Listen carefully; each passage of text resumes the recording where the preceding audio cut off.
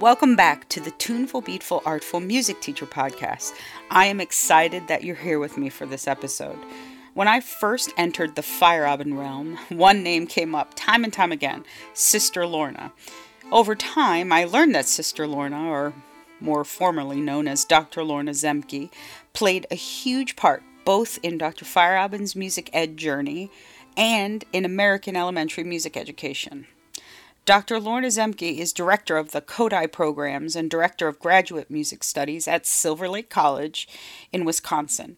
She's an experienced teacher at all levels, and she has taught graduate and undergraduate courses, presented workshops, clinics, demonstrations, and lectures throughout the United States and abroad for years. She initiated a Music for Tots program at Silver Lake College, classes for children from birth through age 5, that enrolls approximately 200 children every semester. In 1986, Sister Lorna developed a well-known program published both in English and Korean that's called Love Notes, Music for the Unborn, that teaches expectant parents how they can use music as a bonding language with their unborn babies. She has received outstanding honors for her service and leadership in the field of music education and has also published many music education articles and books. In this, the first episode of a series here on the podcast with Sister Lorna, you will learn about her musical journey, starting as a young girl in Wisconsin, all the way through the 6 incredible months she spent in Hungary observing music classes, talking to the teachers, meeting Zoltan Kodály, and collecting data for her doctoral work. There's a lot to learn, so let's get to know her. It's a pleasure to be here. It's nice to have you. I have been wanting to interview you since we sat down in Chicago at the FAME conference and interviewed you with Dr. Feierabend. Mm-hmm. I would love to hear about music in your childhood as you were young, and then eventually how you came to a place where music became such a part of you that you decided, I'd like to teach music. Good, I'd be happy to tell you. Well, first of all, I'm the youngest of 8 children. Okay, that's a lot. So I had 4 brothers, and then, of course, there were 3 sisters. And they were all born 2 years after each other until they got to the brother right next to me. So there's a 5-year difference between the youngest and myself. They're all deceased, by the way. I'm the only one living. But anyway, so as a result, that I need to tell you that because that shapes exactly what happened to me. I bet. I was the spoiled baby. See, I was the baby. My mother was 36 when she had me. Right. And incidentally, I was born on her birthday. Oh. So she always had some significance with that. Right. But anyway, so as a child, I really think that I must have been a very active child because at 4 years old, they enrolled me to take piano lessons. So I started piano when I was 4. All right. And this is kind of a beautiful little story, so I'm going to tell it. Naturally, I was born in 1933. Okay. So we were just coming out of the Depression, I guess, the country at that time. And so money was scarce, and having 8 children and this, wow. I don't need to draw that picture. But here's the beautiful part. When I started piano, my piano lessons cost 25 cents. So this was a big thing in our house. Right. Mom had a little jar on the bottom shelf of her kitchen cupboard, and she would make sure that there was 25 cents in there before my next lesson. And she'd inform everybody in the house. My name was Patsy. She'd say, "That's for Patsy's music lesson. Nobody take that change. Don't touch." So when I got older, I cherished that because I knew what this meant for my mother. What it cost in every way. But the fact that she was so determined. Was anybody else, excuse me for interrupting, was anybody else taking lessons? No. They didn't have the money. Right. They were musical. I could tell just my brother played trumpet by ear and things like that, But no one ever had an opportunity to study music. But anyhow, so that was my beginning. And I was afforded a lot of little opportunities to so-called show off. Right. Because, I remember specifically when I was 5 years old, I played one of Dvorak's simple little, it was like a one note in one hand and one note in the left hand, like when I was 5 years old over the radio. Oh, my word. In Oshkosh. How'd that happen? I have no idea because I was 5 at the time. And I recall having to stand on a chair to get to the microphone that they had in the studio because it wasn't one that they could bring down. Then they had a piano there with another mic, and I played my little piece. So I was 5 years. So, and it was just natural to me. I never remember being frightened or anything happening. Or Right. So the reason I'm telling that is music was obviously important to my mother especially, and to my dad, that they provided opportunities however these things happened. And so from then on, I took lessons consistently, all the way through. Now, I went to a Catholic elementary school that also had a grade 9. So all the way through school, I was trained by the sisters that I know, the congregation I belonged to. And so in my mind, that was the choice. I always wanted to be a sister. Always. So after I completed 9th grade, here at the convent, they had an academy. Was it at this convent? Yes, for girls who were interested in religious life. And so my parents gave permission for me then, after 9th grade, to finish my high school here at the academy. So I joined the community then after that. So I've had music all the way. So when I came to the convent, I was a sophomore. I was going to be a sophomore in high school, and they needed an organist. So I was the community organist when I was a sophomore in high school. In the academy. So I'm telling that because my musical training was continuous. It was not interrupted. From 4 years old on. Yeah, from a lot of 4 years. singing. I love to sing. Not that I don't have a good voice, but I enjoy singing. When it came time for me to begin college, which was here at now Holy Family College, I really wanted to major in history. Really? So you didn't have an intention of pursuing it professionally? No, music. I did not. But you would probably No, I didn't, even though I had been making music and accompanying choirs and convent organist and all. No, I really didn't. I thought it was time for me now to do something else, and I loved history. A real job. Yeah. But the head sister of the whole music system, she said, you better reconsider that. We want you to go into music. Well, in those days, you listen to your... I was just going to say, you listen to your elders. You listen to your elders, and I thought, well, maybe I should go into music. So then I did. Then I started to major in music, And were you music education right away? Did you... Well, it was, at first it's just the general courses you have to take just to, to get in music history, music theory, all that. So, but yes, I had in my mind I wanted to teach. I wanted to teach music in the schools because I love children. So as a result of that, of course, my education continued. So after I received my bachelor's, I went to USC in Los Angeles and got a master's and a doctorate. So I've had continuous... Never stopped. Never stopped because of the need, people seeing a need. For example, I knew that when I was in the master's level, I was coming back here to head the department. Okay. So I knew the things that I was looking for that I had to know in order to be an administrator. Yes. So, but anyway, so I'm grateful to not only my family, my parents, but my religious community that gave me the opportunities to do things. And I think, I studied in Hungary. And so these were opportunities provided me, not that I sought, but that somebody saw a need and asked me to do this. How did you end up at USC?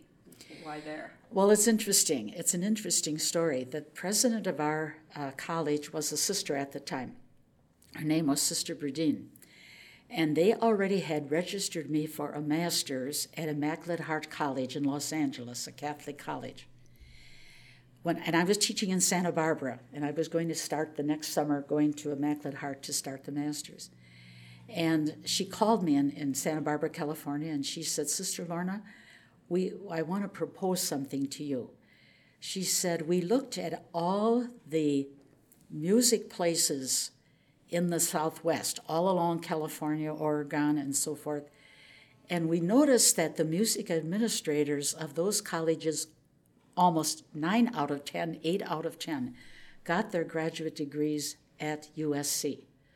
So she said, and even the person at Immaculate Heart College that would have been your advisor, she got hers at USC. So she said, we're sending you to USC. That's a big change. So I'm the only sister that ever got a degree from USC. Wow. Because it was a private university, ultra expensive. But so then I went for the master's and stayed right on for the doctorate. And you weren't teaching during that graduate work, were you? I was during the master's because I went summers until I got to the point that I had to be on campus for the master's for the final things. Okay. So yeah, it was I was part teaching.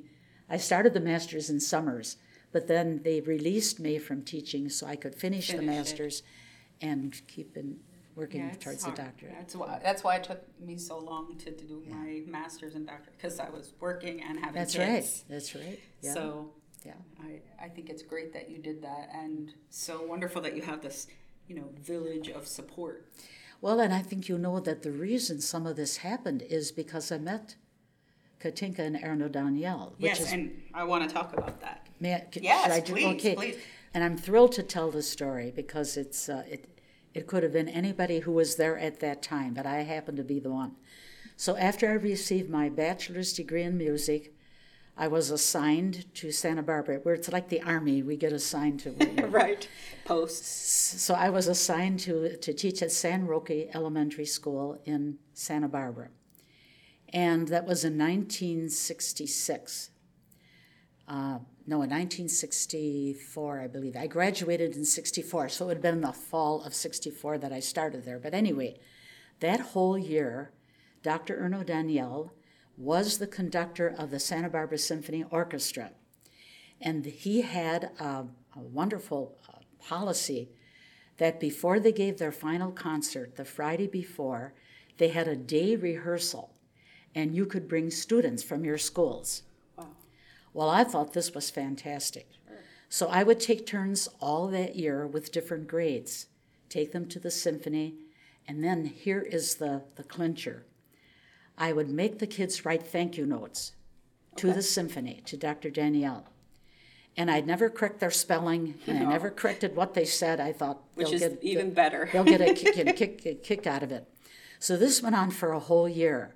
In June of that year, I got a call, and it was a foreign voice, and I thought, I had never spoken to Dr. Daniel. And then so when I went to the phone, he said, "This is Dr. Erno Daniel. And we've been watching your thank you notes from your children with great interest." He said, "There's one that I'm going to frame." A 4th grade boy wrote, "Oh boy. You are the best conductor in the whole world and the only one I've ever seen." And he gave a big, boisterous laugh. He said, "We enjoy those notes so much." He said, "Sister, my wife would like to meet you."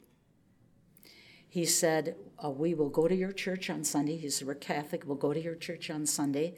Can we come to the convent afterward?" Now, this absolutely happened. So after Mass, the doorbell rang, and I went to the front, and I had never seen her, and I had only seen him on the podium. And she grabbed his wrist and said something in Hungarian. And I thought to myself, well, this is really a little bit interesting. You normally don't, because people don't know what you're saying, sure. Obviously. But then he said, "My wife would like to talk to you something about music." So we went inside and sat in one of the visiting rooms, and she said to me, "Do you know anything?" She said, "Have you learned anything about Zoltan Kodály?" Well, Missy, I just graduated with my bachelor's. I mean, I own the world, Of course, and you know everything. I said, "Well, of course." I said, "I know he's a 20th century composer." And she said, "Do you know anything about his way of teaching children in the schools?" I said, "I didn't know he had one." And she said, "You're going to enjoy this now." She said, "Would you like to learn?" She said, "I would take your 1st grade," because this was before we're going to starting the new year in September. And she said, and no salary, no recompense, nothing. I would do it because it would be an experiment for me to use your children. I would take your first grade. Now, Missy, you're going to laugh at this, because my first thought was, good, I would have one less class to teach. It's a prep time.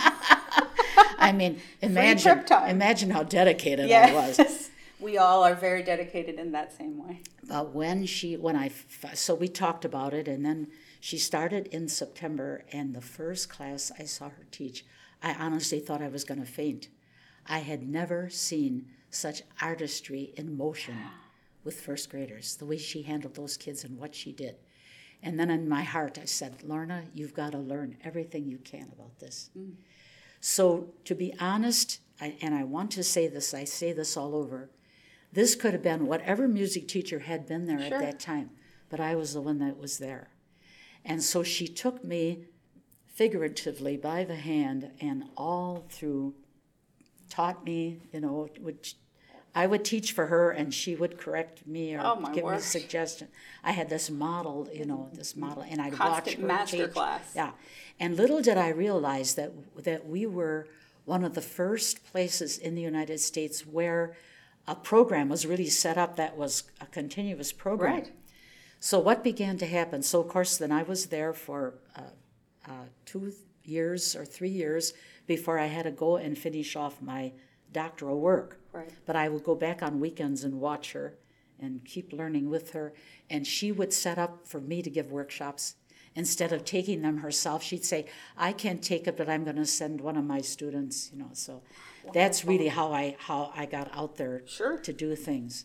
And then in the course of that whole thing, Dr. Danielle, this went on, and of course then I didn't complete my doctorate till I was here because I had to write the dissertation, but that was the thing. Katinka says to me, my master's is on what we did in Santa Barbara in those 2 or 3 grades. That is my paper. But when I got to the doctorate, Katinka says, you will write your program on Zoltan Kodály. Wasn't a question. There was no dissertation in English that had been written yet at that point. So yours was the first. So then Dr. Danielle, the husband, says, and we have an idea. The ISMA conference, the International Society for Music Ed conference, was in Moscow, in Russia. He said, you must go to Russia. Now, this was 1970 by this time. So he said, you must go to Moscow because all the people that know things about music in the world are going to be there. And I'm this kid from Oshkosh, Wisconsin. He said, you need to be in that milieu. Yeah. And he said, all the Hungarians who are significant will be there. Because then I was going to be going into Budapest after I left Russia. Right. So this was quite a thing. This was during the Cold War. I was just going to say. So, and I went alone. I wasn't part of a tour group. Look at you. And of course, I couldn't go as a sister. Because I wouldn't have gotten into the country that way. So you were like incognito. Of course, they knew. They do the research on you. Oh, I'm sure. And the State Department had sent me a letter, said, do not use the title sister at any point. Just and use the title doctor, even though I didn't have it. Right. They said, because what you're going to be doing, that'll open doors for you because they respect the education that we have in the United States. And so that, Did they ever get a moment where they thought, she's going to leave us, and if go be a big wig? Missy, if they did, I don't know about That's wonderful. If they did, I don't know. So many people do not have that kind of support from. So I have no idea. So they supported me during the whole thing. All right, so let's hear about how long were you over? 6 months, approximately 6 months. So, and I got into 55 classes. So I started with early childhood and then went all the way through to, I saw people at the Franz Liszt Academy. So I saw I saw the whole. So you were visiting classrooms. I was visiting classrooms. They knew I was coming. I had to pay a stipend to the government, which of course was run by Russians by this time. Let me talk a little bit first about the education system. I mean, now this is not due to the communists because they had this education system for decades before the Russians came in. But I had never in my life seen an education system as perfect as the one in Hungary. I can't tell you, Missy, what I went through. Even watching the 2-year-olds, I thought, these 2-year-olds and 2.5s and 3s are like our 6-year-olds. But let me tell you one experience that blew me away. I went into the first 8th grade classroom that I went into where they were having music. I think it was Helga Sabo. She was one of their top musicians. And she said to them, she took out a Lassos motet, 8th graders. And it was a soprano, alto, and I think it was a high baritone, or maybe it was tenor. I'm not sure what the voice was, but it was very close to alto voice, And she said to them, have you ever seen this before? They said, no. So she said, where are the sopranos starting? And they figured out the syllables where they started, the altos. And she took her tuning fork, and they all got their pitch. They sang it at sight. I thought I was in church because it was obviously a religious motet. Right. They sang it at sight, 8th grade boys and girls. Oh. Incredible. I could hardly breathe. I thought this can't be happening. So that was a clincher to me because I had seen also what they were doing in the lower grades. They were magnificent. I mean, I just can't begin to tell you how advanced their education system was. So if you had to explain to somebody who's not familiar with Kodály but saw those results, so if you just had a couple of minutes to say, here's why this works so well, how would you describe that? Well, first of all, it works so well because their basic philosophy is every human being has a right to music. Yes. That is the foundation of the philosophy. I'm pumping my fist in the air. And then, of course, you have to come up with a system that starts developmentally where the students are, and that's what they have developed. Incidentally, I need to say this. As far as I know, Kodály never taught a child. Is it crazy? But he was the catalyst. He paid for people to go to England and Denmark, happen. And he made sure his people got trained. And then they came back and hammered out this. Right, built something from what they learned. And he was the stabilizer of the entire thing. I met Kodály, of course, and so I said something about your method. He didn't say such. He said, no, madam, it's not my method. It's the Hungarian way of teaching music. Mm. He said, many music teachers have put this together. And he said, and I was there, always there, to make sure things were going. It was just incredible. I can't tell you what the things that, it was a singing nation. I go to concerts. I'll just say one concert that I went, one opera, and the opera was Tristan and Isolde, Wagner's opera, and there was a man sitting to my left, and I went with one of the Hungarian music teachers, and he had the score for the opera. In the performance. And so he'd look at the score, then he'd look up at the stage, and then he'd look at this, and he was a day worker. His hands were stained like an iron worker, and I thought, this man must be putting on. So at the intermission, I turned to Emmy, and I said, is he really reading that? She said, well, let's talk to him. So she began to talk to him and ask him questions, and he goes into it. He said, yes, and he said, and the soprano at this point, she wasn't quite in tune. And he made the comment, he said, she should have practiced more with the syllables. See, all the Hungarians are a singing nation. Yeah.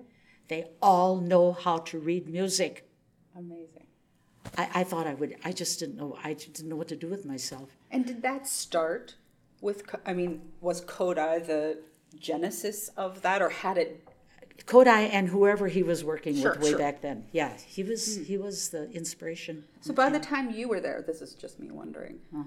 How long had Kodály and his consortium been? I honestly don't know, but I can tell you this. The first time we heard about it in the United States was in the 50s, and that was with Mary Helen Richards in Palo Alto, California. She was really one of the first, or maybe the first American, to go to Hungary to see what was going on. And then she came back, and she wrote her system of charts, Threshold to Music. Okay. Yes. After she saw what went on. So that's when we became aware of it. Now, how long, I do know some years from my research, but I can't tell you except that music was always a priority from way back. Right, yes, You know, that's... that 1918, I mean, it isn't that was a new thing, that they... Sure. Yeah, but in terms of Kodai, I'm not sure exactly what, I can't tag right now. I have to look at my own paper to see what year it was. But Bartok and he were at the Franziskt Academy at the same time. Yes, that I remember. I just didn't know if it was like... It started with folk song analysis, with going to the villages and collecting folk songs. And then the whole idea was to make it available to the Hungarian people. Right. Ah, that's amazing. Yeah. So you were there for 6 months. Not quite 6, almost Okay, 6. almost 6. Yeah. And then had a lot of Americans been there at that point that you recall? Or Well, there had been a few Americans. While I was there, when I got there in July of 1970, so Sister Mary Alice Hine, who was one of the key movers in our country, I always say she doesn't get enough credit because Mary Alice also saw to it that I had opportunities. She was there. She had studied there, I think, the year before or some years before, but she was only there temporarily then. And then Lois Choksey had been there for a little bit of time, but as far as I know, I was the only one that was consistently there for those months at that time. Sure. But other Americans had been there. Betsy Mall had studied there for years. Right. For years. So, I mean, no, this was not a unique thing for me to be there. But at that point, I'm just saying, you're kind of one of the forerunners. Well, probably in terms of actually getting into the Hungarian research. Absolutely. I mean, I had to find the materials, and I had to talk to people who told me which books I should be picking up. And so if you ever look at either my paper or it's been 2 books came out of the dissertation. So the first book is on the history and philosophy. So if you look at the bibliography, I must have 150, 200 entrances of just Hungarian stuff. Mm. So that was the first time that I think that some American had collected all of that. Right. And of course, the Hungarian star people, they all helped me, to know what it is I should be picking up. Right. So I would buy the books that I could take back, and then Katinka helped me with the translation of some of that stuff. Yeah, that must have been hard. A lot of work. And then you came back. I came back and I went back to Santa Barbara. Oh, by the way, in between there, when I came back from my master's and I had all my doctoral work just about finished. I was in Santa Barbara writing my dissertation, but I also taught a course in Montecito. That one of the Hungarians came and watched me then, Peter Erdei, when he was in the country. So I tried to show how you could teach these concepts to an upper grade by putting concepts together. So that is also part of my dissertation.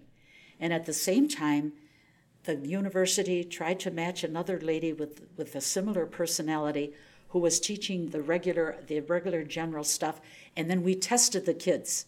So there's also a chapter on testing those that had the Kodai and those who didn't. Well, it was significant, not ultra significant, sure. But there was a difference.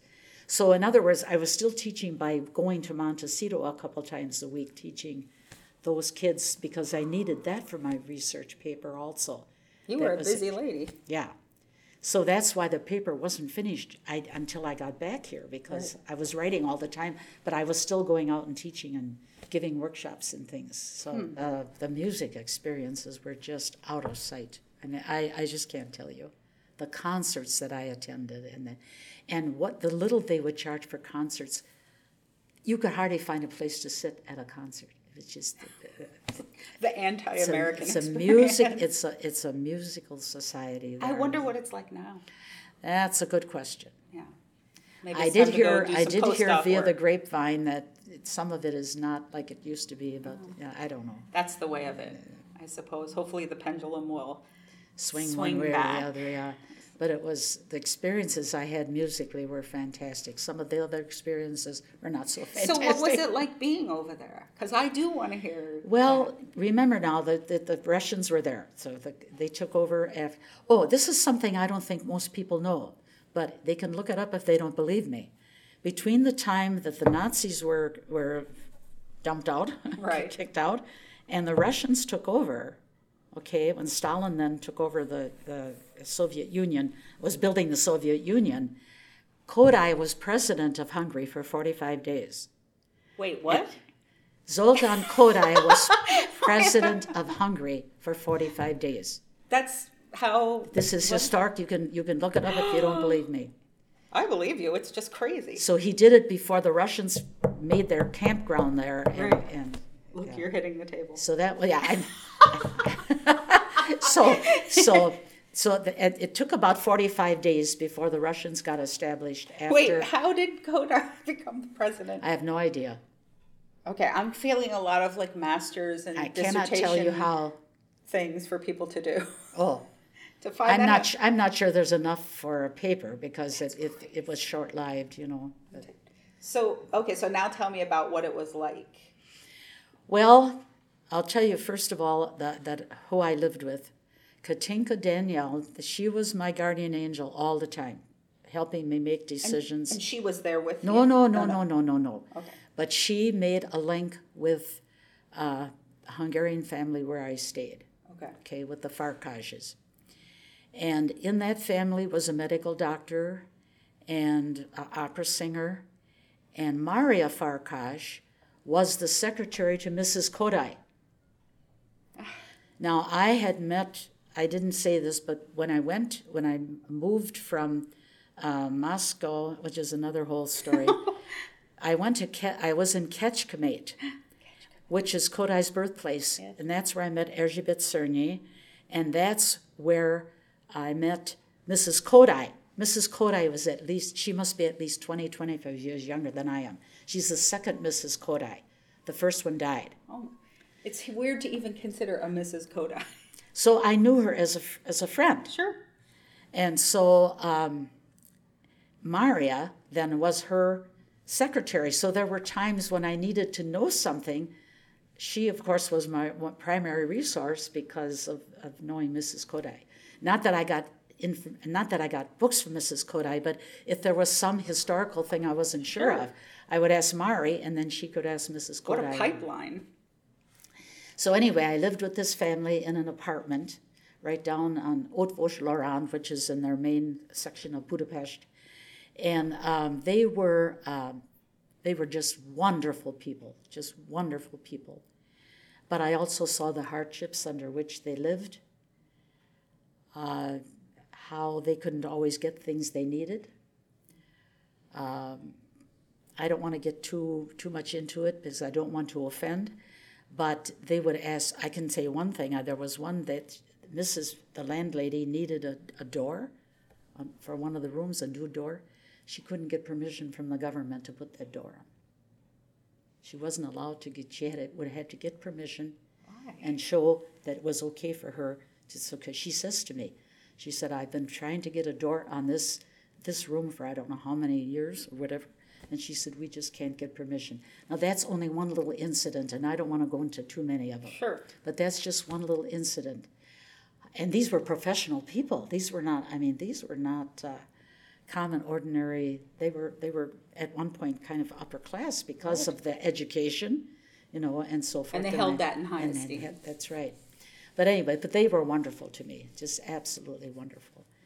And so, for example, when I got there, Mrs. had to go to the police station with me, and we had to sign in, and how long was Lorna going to be there, and where was I going, and I do know that I was followed when I was going to different schools. I'd get on the streetcars, and I could tell when I was heading for whatever school. Sometimes I'd see the same person on different days, that and then they'd stop, like they talk about stopping and looking in the windows of the store when I'd stop, and then they never followed me into the schools, but I knew that I was being watched. Yeah. What did that feel like? And when I had to ask, now remember, I cannot speak Hungarian, but I learned just the common Basics. things. Where do I do this and where is that? So I had enough Hungarian, but the citizens were they'd look around all the time before they would ever answer me, and some of them would go, nem, because they knew it. They knew that I was this foreigner, I was an American, and I was being watched. Wow. Yeah. So I do know that. And okay, you want to know the incident that when I was called into the police station? I had been there about a month. And all of a sudden one day the landlady got me, she said, the polizei, I said, why? She said, I don't know. But they want to see you. And they want to see you, they want to see you alone. So she was not to go with me. So I went there, and there was a Russian lady. I don't know what her status was, but she obviously could interrogate me. And her English was good enough that we could communicate. And she says to me, we have a plane ticket for you to return to England, to Heathrow, the airport. You are to leave tonight. I said, excuse me? I said, I am here for 5-6 months of research. You are to leave tonight. We have the plane ticket, and we will make sure that you get on the plane back to England. I said, may I ask why? She said, because you are trying to make a religious contact. And I said, with whom? Now, Cardinal Mindszenty was at the top of the American embassy at this time, self-imposed, because he would have been arrested if he had, and he wanted to stay with his people. Right. Hungary is basically is a Catholic nation, has been. I don't know what it is now, but anyway. So he wanted to stay with his people, so that he was at the top of the American embassy. And so she said, you're trying to make a contact with Cardinal Mindszenty. Well, I said, I was a young woman in my 30s, a lot more gall than I would be now, Right. I just laughed. I said, you are kidding. I am not, she said. I said, Cardinal Mindszenty doesn't know I was born. It doesn't know I exist. Much less that I'm trying to make. I said, how do you know? Now you're gonna be surprised at this. How do you know I'm making a religious contact? She said, now you could go to Mass. Mass was offered every day. I mean, you could go to church. Not the professional people. They would lose their job if they would go to church, okay? But the common person could go to church. She said, we see you go to church, and we see the priest passing you a white note of paper. That was the host. Communion? That was communion. She was an atheist, obviously. I said, that was a piece of bread. We call that a host. No, she says, he was writing something to you. I said, what was he writing? She said, we don't know because we never saw what was on the paper. I said, because there was nothing there. Because I ate it. Yeah, she had no idea. Oh, my word. Well, now this part you're going to enjoy. So I said, I just made this up. I said, in my country, if we go to the police station and then we're either put in jail or we have to leave or the country, we're allowed a phone call. Well, Look at you. I just picked that up out of the... Sister Lorna PD. I just made it up. I had no idea. She says, well, if they do that in the United States, so do we. I said, good, I want my phone call. Oh. She said, who are you going to call? Now, this is what got her. I said, Shari Kodai. Shari's name is Sharolta. So I call her by a nickname means there's a familiarity. She said, you are so offensive and insulting. Shari was the richest woman in Eastern Europe at that time. So for me to call her Shari, she said, you are so insulting. I said, why? She said, you do not call a lady like that by her nickname. I said, well, why don't you call her? Yeah. She said, you don't know her. I said, why don't you call her? So she calls Shari, and she starts here, and all of a sudden the phone, and I hear Shari yelling. just yelling. She says, you may stay. I said, I thought so. Boom. So, drop the nun hammer. Thank God that I thought of. So later on when I saw Shari says, Lorna, she said, first of all, it took me 5 minutes to know what she was talking about until I heard your name, because she knew I was going to be over there doing the research. She said, when I heard your name, she said, I ragged her out something royally. And of course, they can't touch Mrs. They couldn't touch Mrs. Kodai. That is the best story. With all the money. That might be the best story ever. I mean, of all the, maybe not, but top 10. So then I stayed 5 more months, And were you, after that, more nervous or more emboldened? No, I knew I was covered. Man, you were like such an American. You just were like... Well, then Shari said to me, she said, I'll tell you some of the things I said to her. They said, you Russians always want American dollars. here Lorna is, because I had to pay to go to different places. Here Lorna's giving, and you only take it in American dollars. Hungarian money was worthless at that time. I'll tell you a story about that. But anyway, so she says, and then you do that to somebody who is leaving American dollars all over Budapest. She said, this makes a lot of sense. Wow. So she really railed into her. Power women. When I mentioned about, I'll tell you that little story there. I would go to Vienna periodically, which was 200 kilometers. You just had to get out of there because it was so oppressive. So once or twice I went during that time. But one time when I went to a bank in Vienna, and I said I'd like to change some American dollars for forints. Forint was their exchange. And I said I'd like $10 worth. He opened his drawer. He took every single forint he had. And I said, no, I just want $10. He said, you can have it all. It's worthless. He said, the only place you could spend it is in Hungary. Wow. Because a forint was 40 cents. Okay, and over in the West, Sure. it was worth 40 cents. But anyway, so I had all these forints, But anyhow, that just shows you how poor the economy was. But the economy was really poor. Was it hard to leave there? Was it easy to leave? When I left, no, I was ready to go. I was just going to say. I was ready to leave. And of course, I had done as much as I could do at that point.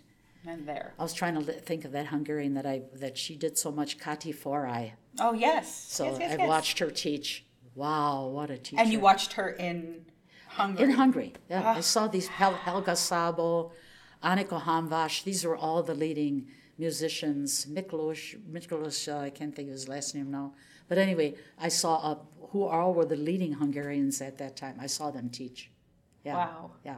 It's just absolutely fantastic. And you're just taking it all in and thinking about what you were going to do when you got back here? Well, just collecting research because I wasn't still, I couldn't be writing the paper yet. I didn't have anything translated but just to collect things and write. I was writing impressions, keeping a diary of what I saw in the schools. And some cute things happened in the schools too.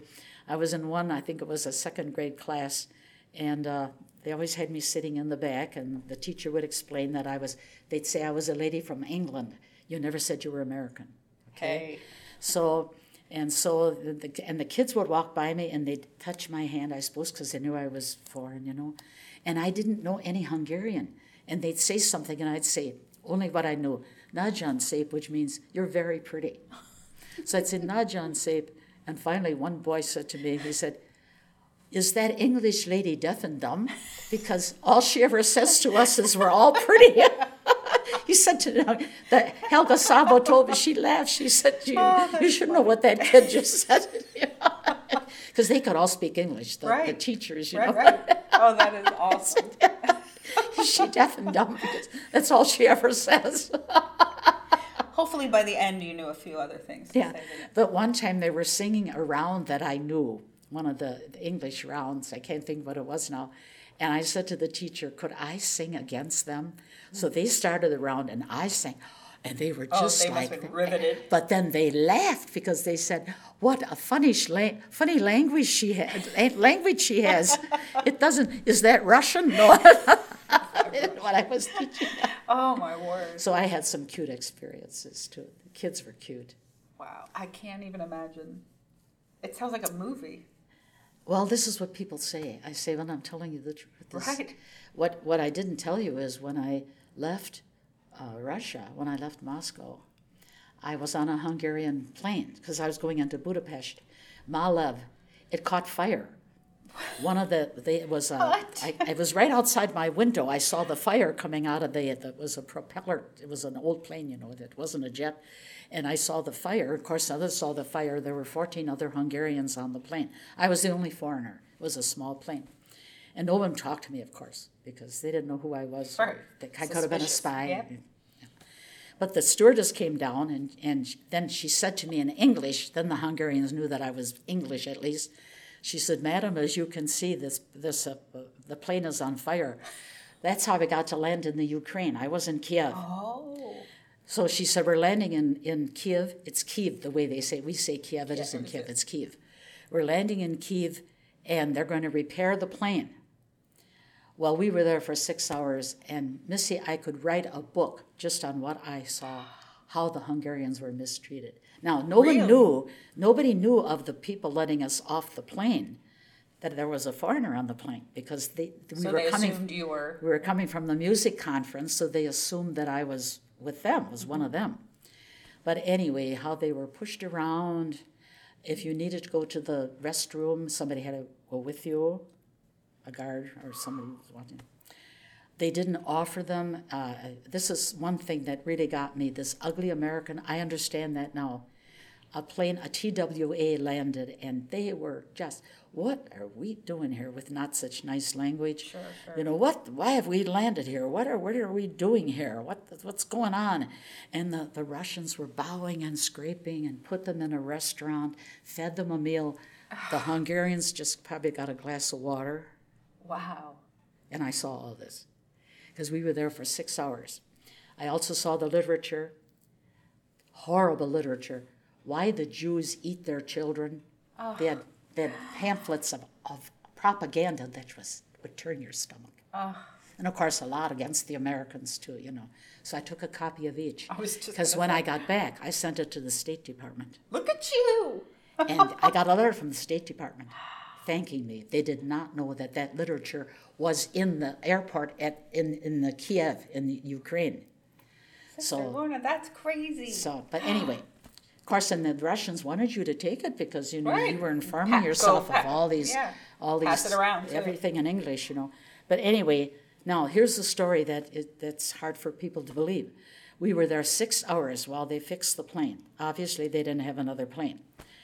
So when it was time to board, one of the Hungarian ladies came over to me and she said, "Madam, we're going to tell you something. You're going to disappear inside the Soviet Union," because I was all by myself. She said, "Are you English?" I said, "No, I'm American." She said, "For sure, you're going to be disappearing," because nobody had looked at my passport when I got off, but they were going to look at the passport when I boarded. Right. Okay, and I had a passport cover with a big gold eagle on it like this. Oh, boy. So she said, "You better go last." But she said, "I want your name, your full name, where you were born, and the date of your birth, who your parents were, so that we can call the American embassy when we get back to Budapest and tell them there's an American woman detained in the Ukraine." So she was convinced you were not going to be allowed on the plane. She said, "You'll disappear." She used the word. "You will disappear inside the Soviet Union. No one will ever hear of you again." Uh-oh, are you mad at me? I made a cliffhanger. Wait until you hear what happens next in the story. There is certainly never a dull moment with Sister Lorna, and I just feel so blessed to have been able to hang out and talk with her. Now, for today's Ask Me Anything.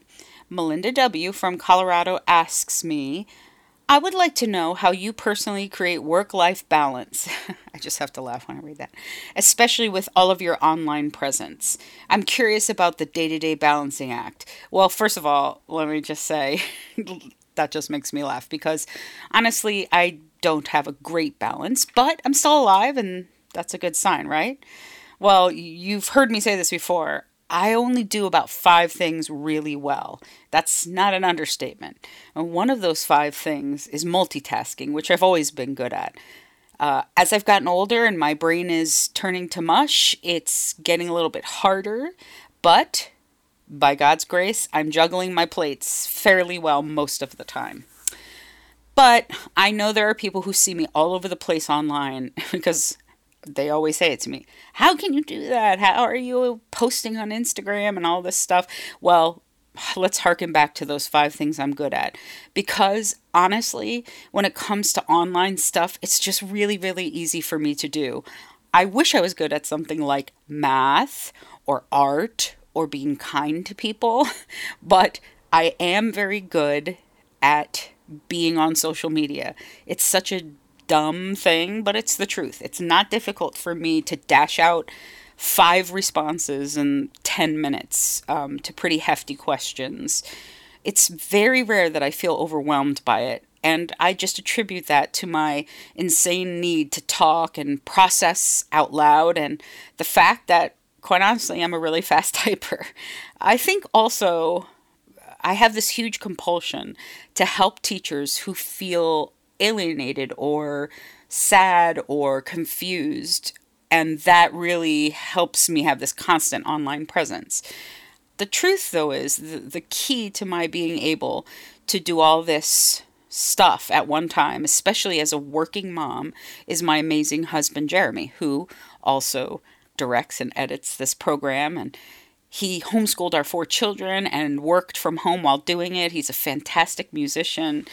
And he has been an unbelievable and honestly quite unshakable support to me for all these years. Starting from the time when we had our first baby, Ethan, Jeremy has been an equal partner in our day-to-day life endeavors, and often way more than 50%. So that's one huge way I can keep balance, because if I had to come home every day and do the things that most of you have to do when you get home, I would pass out, and that's the truth. But Jeremy kind of clears the path for me to have like a quiet space, or if I'm having a meeting, he's just really wonderful. And so thank you, Jeremy. Love you. The other thing that really helps is that almost every day there's a point at which I know it's time to just put the work away and maybe read a book, hang out with my kids, go on Facebook, watch a show with the family. I am a hard worker, but I am also a person who completely shuts down for my own mental health. So anyway, those are the things that kind of keep me sane. So thanks for your question. And if anyone else has a question you'd like me to answer or something you've wondered, please send it to the show at tunefulbeatfulartfulpodcast@gmail.com, or you can leave it on our Facebook page or on Twitter or Instagram. As always, if you want to find out more about Dr. Feierabend and his programs and resources, visit giamusic.com/Feierabend. And as always, I hope you will consider becoming a member of the Feierabend Association for Music Education, which you can visit at feierabendmusic.org. Thank you so much for spending your time here. I hope it was helpful. I hope you were able to laugh or gasp along with me as you heard some of the parts of Sister Lorna's life. I hope you'll tune in for our next episode to learn more about Sister Lorna and her escapades. But until then, keep doing all you can to create a more tuneful, beatful, artful world.